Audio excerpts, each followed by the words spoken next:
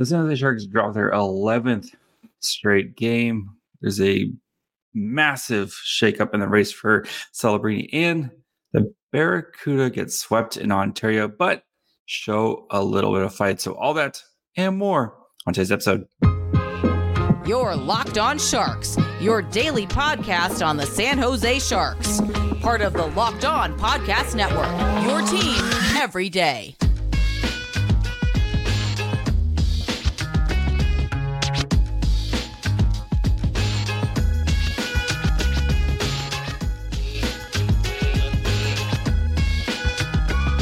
Hello.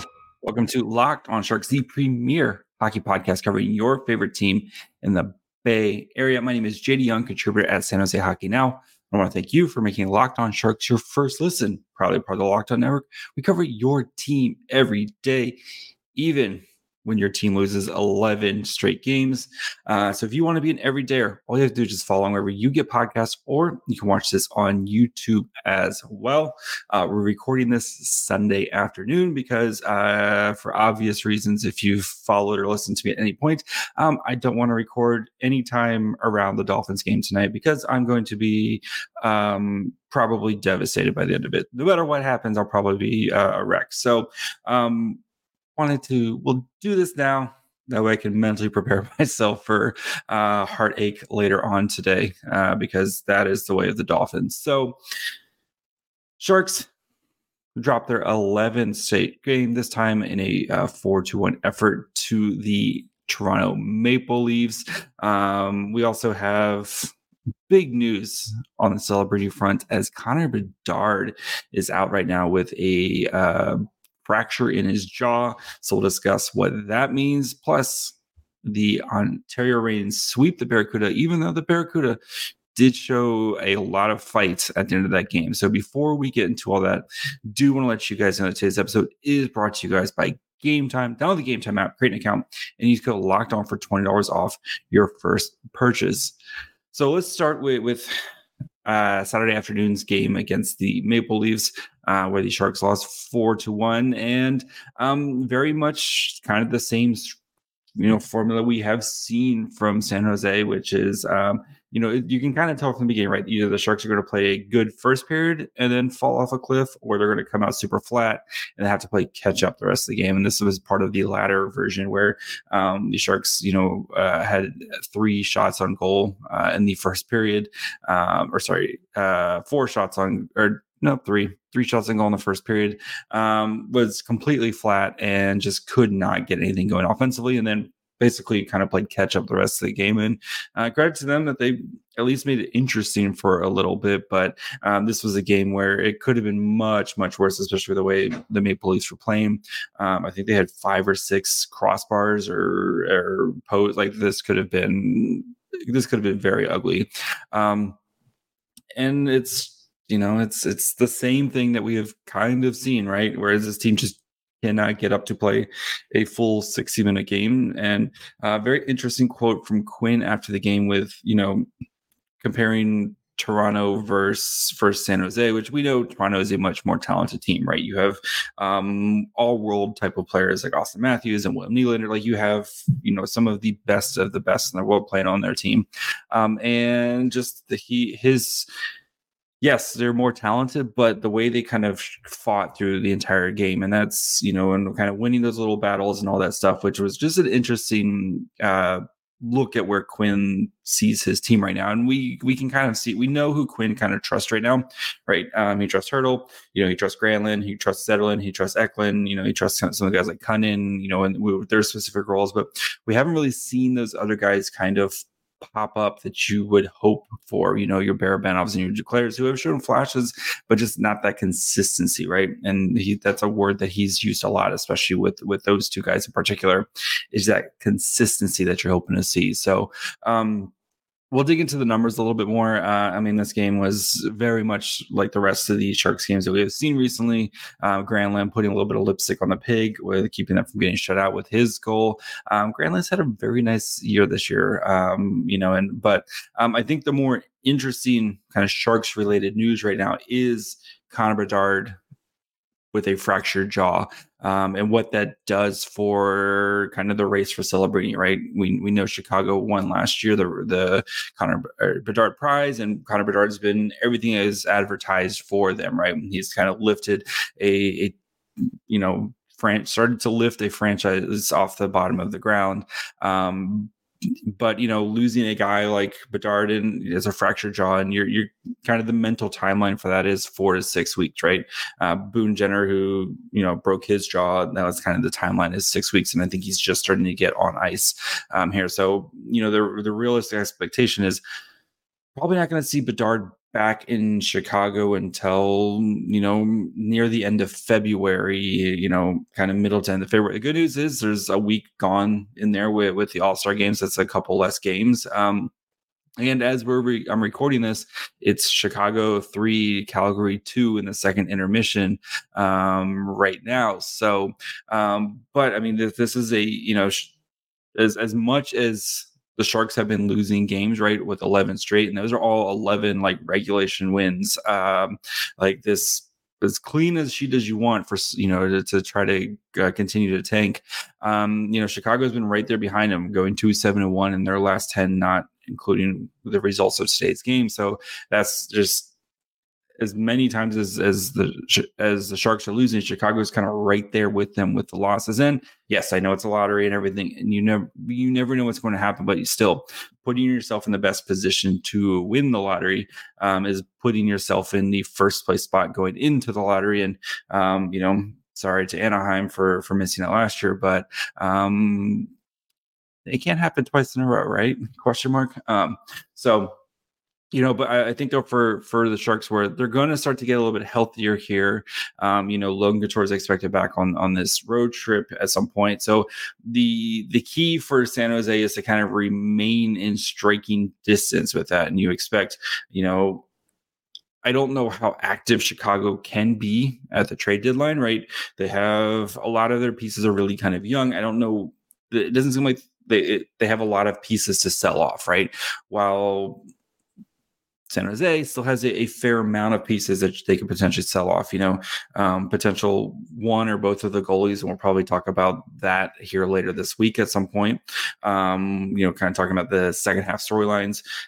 You're going to have Duclair, who doesn't seem like he's going to be a long-term fit with San Jose, potentially Barabanov. If the Sharks want to start selling off some of these kind of older defensemen, a guy like Mario Ferraro, like there's the Sharks have some at least somewhat attractive pieces that they don't maybe have like the big pieces like the Carlson and Timo Meier that they did last year, but they still have pieces I think that other teams would be interested in trying to acquire, some depth pieces to try to help them out. So I think there is a world where San Jose is as bad as they have been with their 11 straight losses could get much worse as you're selling off veteran guys and then having to, ask some of your younger players to step in that role for them, guys who are close to being NHL ready, but maybe not quite NHL ready. Your guys like Kushin and Bordeleau and Shakir Mukhamadullin, who Mukhamadullin continues to impress in the AHL.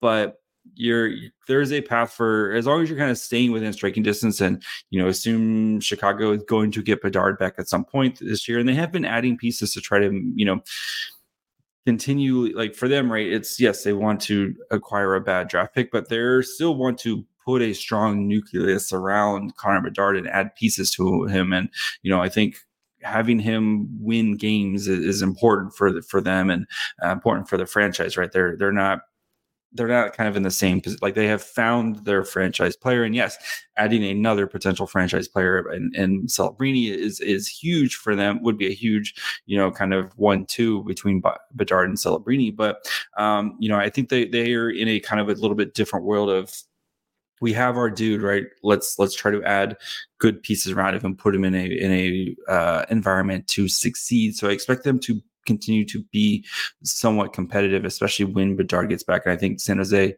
again, I don't think they're as bad as their 11-game losing streak. They have shown a lot of fight and, just been on the bad end of a lot of breaks this season. But I think there's a path for San Jose to get much worse, especially if they decide to trade off one or both of their goalies in Capo Kakin and Mackenzie Blackwood, because McAnemy started to kind of string together some good performances. And Magnus Corona, I think, has played well with the AHL, in the AHL, but I don't think we've seen he's just not NHL ready, and that's fine, right? He's just fresh out of college, and nobody expected him to kind of jump in and be the guy right away. So again, take a deep breath. We're halfway there. Still plenty of time to put yourself in position. And the Sharks, they have laid a foundation of stink this year. I don't see how that's going to change going forward. So we'll dig into the actual numbers of this game, but I think that was the biggest Sharks related news, as this kind of the Connor Bedard story and what this means for San Jose and their aspirations to try to win the draft lottery this year. So we'll actually talk a little bit more about the game here in just 1 second. If you're looking to buy tickets, maybe you forgot get somebody a Christmas present, or you're trying to find tickets to go see the Niners, go see the Warriors, go catch a Sharks game. Game Time is the place to go. They have killer last minute deals, all in prices, views from their seats, and the best price guarantee. Game Time takes the guesswork out of buying tickets. I love with Game Time, you can see the view of your seat, right? There's nothing worse than getting to the event and realizing you have bad seats. Actually, the only thing worse than that is when you go to check out and your app slams a bunch of fees on top of the tickets. Game Time does not do that. They have all-in prices, so you know exactly what you're going to pay when you go to check out. You can buy tickets in seconds with 2 taps. So take the guesswork out of buying tickets with Game Time. Download the Game Time app, create an account, and use code LOCKEDON for $20 off your first purchase. Terms apply. Again, create an account and redeem code LOCKEDON, LOCKEDON, for $20 off.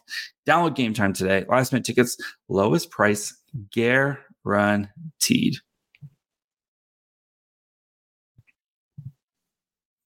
All right, so let's dig into the numbers behind this game. And like I said, it was a lot for the Sharks putting some lipstick on the pig in this game, as the shot attempts were way skewed in favor of Toronto early, and San Jose kind of came back when they were in desperation mode to make it look a little bit prettier than it actually was. So 57 minutes, 57-24 of 5v5, a lot of even strength time in this game.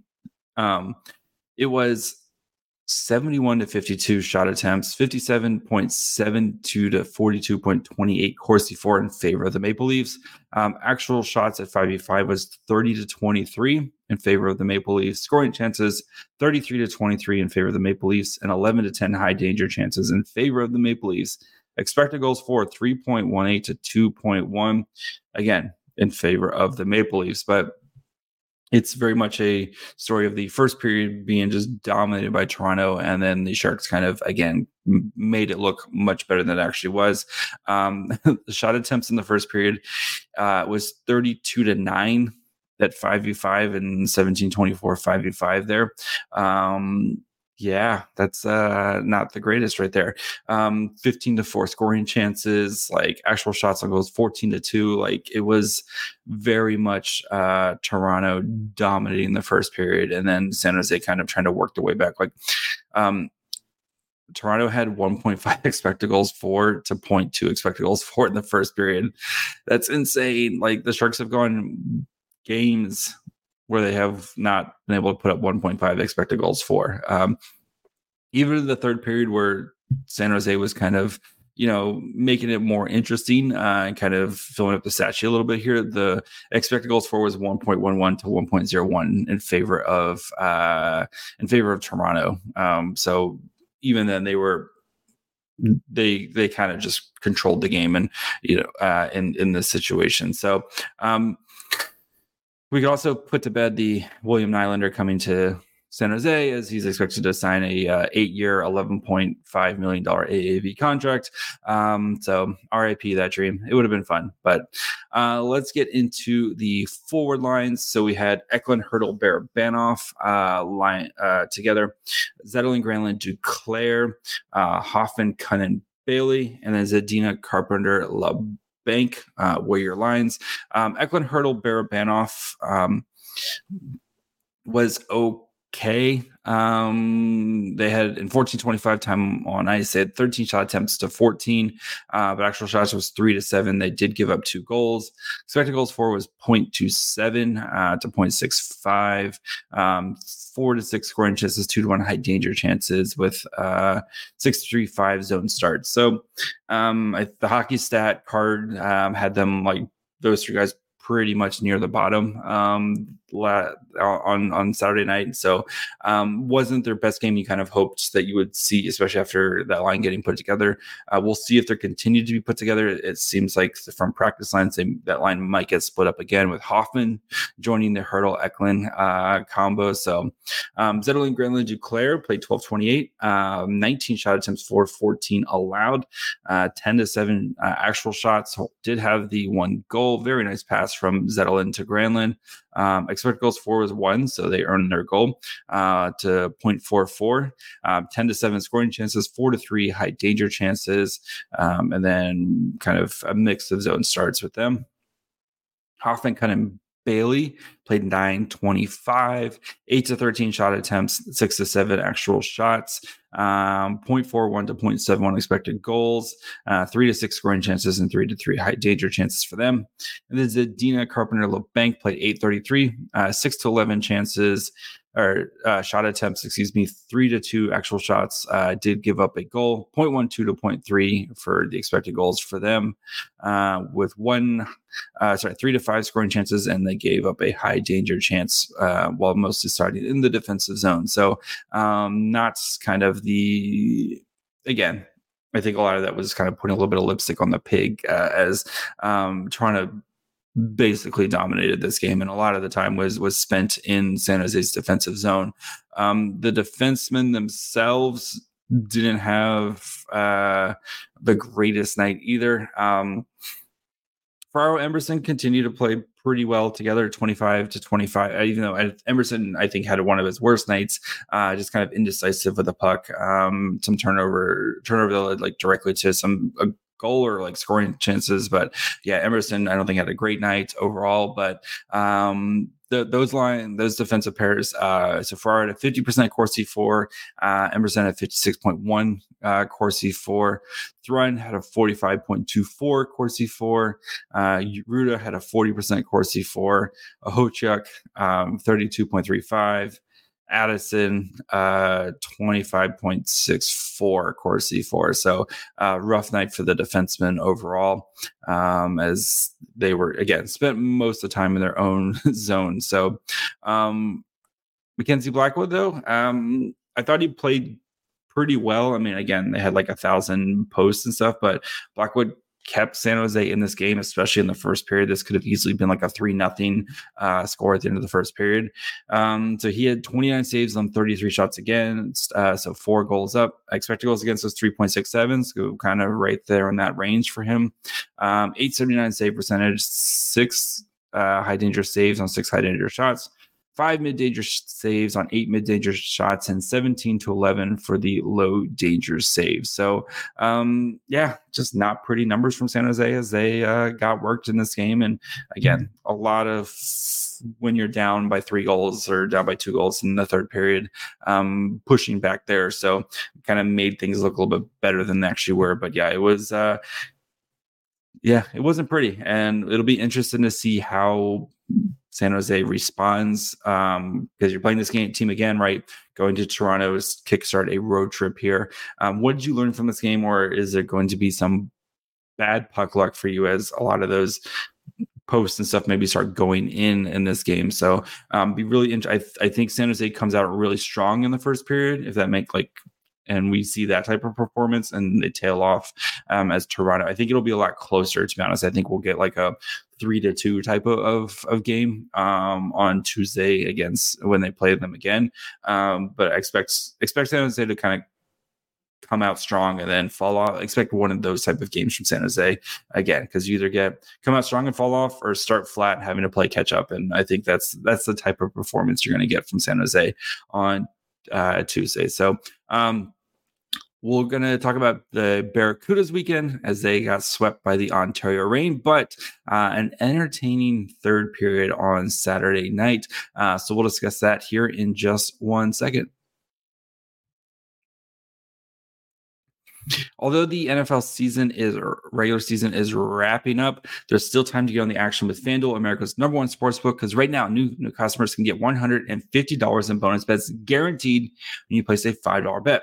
It's $150 in bonus bets, win or lose. The app is super easy to use, and there are many different ways to bet, like live same game parlays. So if a guy starts to go off in the beginning of the first period or first quarter, and you think he's going to have a monster day, you can have fun rooting for that, right? You can find the best bets in the Explore tab. You can make a parlay in the Parlay Hubs to see what's the most popular parlays, so you can jump in on the action that way. Or if you think that they're all idiots, you can fade them and try to create your own parlay based off that. So visit FanDuel.com/lockedon to make your first bet a layup. FanDuel, official partner of the NFL. All right, and then the Barracuda this weekend, getting swept by the Ontario Reign. Friday's game was not fun. The Cuda had no juice in that game as they lost 0-2. Just nothing going on in that game. Gavanke, kind of the big news out of that game. Gavanke got hurt in the game. He stayed in it, but then he did not play on Saturday's game. So just kind of something to keep an eye on. As Gavanke has been, him and Muka Madulan have both been kind of the best defenders for the Barracuda. So if Gavanke is hurt, how long this type of injury is, we'll kind of keep an eye on it as the Barracuda played Ontario on Tuesday. So a nice 3, but this one will be in San Jose. Saturday's game looked very much like the beginning of Friday's game, where just Ontario was kind of putting the clamps on San Jose, and they could not get anything going. I think the Barracuda had like 3 shots in the first period. It felt very much like I was just watching a repeat of what I was watching against Toronto. But then the third period happened, and the Barracuda were down going into the third period. They were down at one point. It was 4-1. Anyway, Barracuda scored 4 goals to tie things up in the third period. Scott Sabourin with 2, Shakir Mukhamadullin with a goal. That's very exciting, but then ended up losing in overtime. But kind of the same issues continue to plague the Barracuda of too many penalties going to the box, and that was especially the first 2 periods, right? It was just all Ontario power play opportunities, and credit the Barracuda did a good job. Their penalty kill has been improved. But again, you just can't continue to do that. But in the third period, they started to earn those other opportunities. And Radim Shimmick had himself a very nice game. He was a monster, especially down the stretch. Ethan Frisch went to the box with 1.5 minutes left in the third period after they had tied the game. Radim Shimmick was a monster on the penalty kill, multiple blocks. He was, with Gavanke out, he was running the first unit power play where they ended up scoring to kind of get this thing kickstarted. But Radim Shimmick had himself a really, really nice game in the third period. And I don't know how that relationship is with him and the Sharks front office, if it's beyond repair and they're just both kind of playing out the string here. But it'd be interesting to see if he gets a recall at some point this year, or if he might be interested in getting traded, even if it's just for an AHL type of deal, Who knows? But it's good to see him playing well, because he has been kind of a good soldier for San Jose and has done a lot of having to play forward, getting scratched a lot last year, kind of has done what he's asked for the most part. It'll be interesting to see what his kind of future in the NHL/AHL looks like after this season. But he had a really, really nice game in this game. Shakir Mukhamadullin continues to play really well. It was interesting to watch him without Gavanke because he has played with Gavanke for basically the entire season. He played with Ethan Frisch, and Pat was kind of asked to do a little bit more of running things offensively, right? Ethan Frisch isn't kind of an offensive defenseman, and didn't really kind of miss a beat there. And you continue to see Mukama Dolan playing really, really well. And again, he's going to be playing NHL games at some point this year.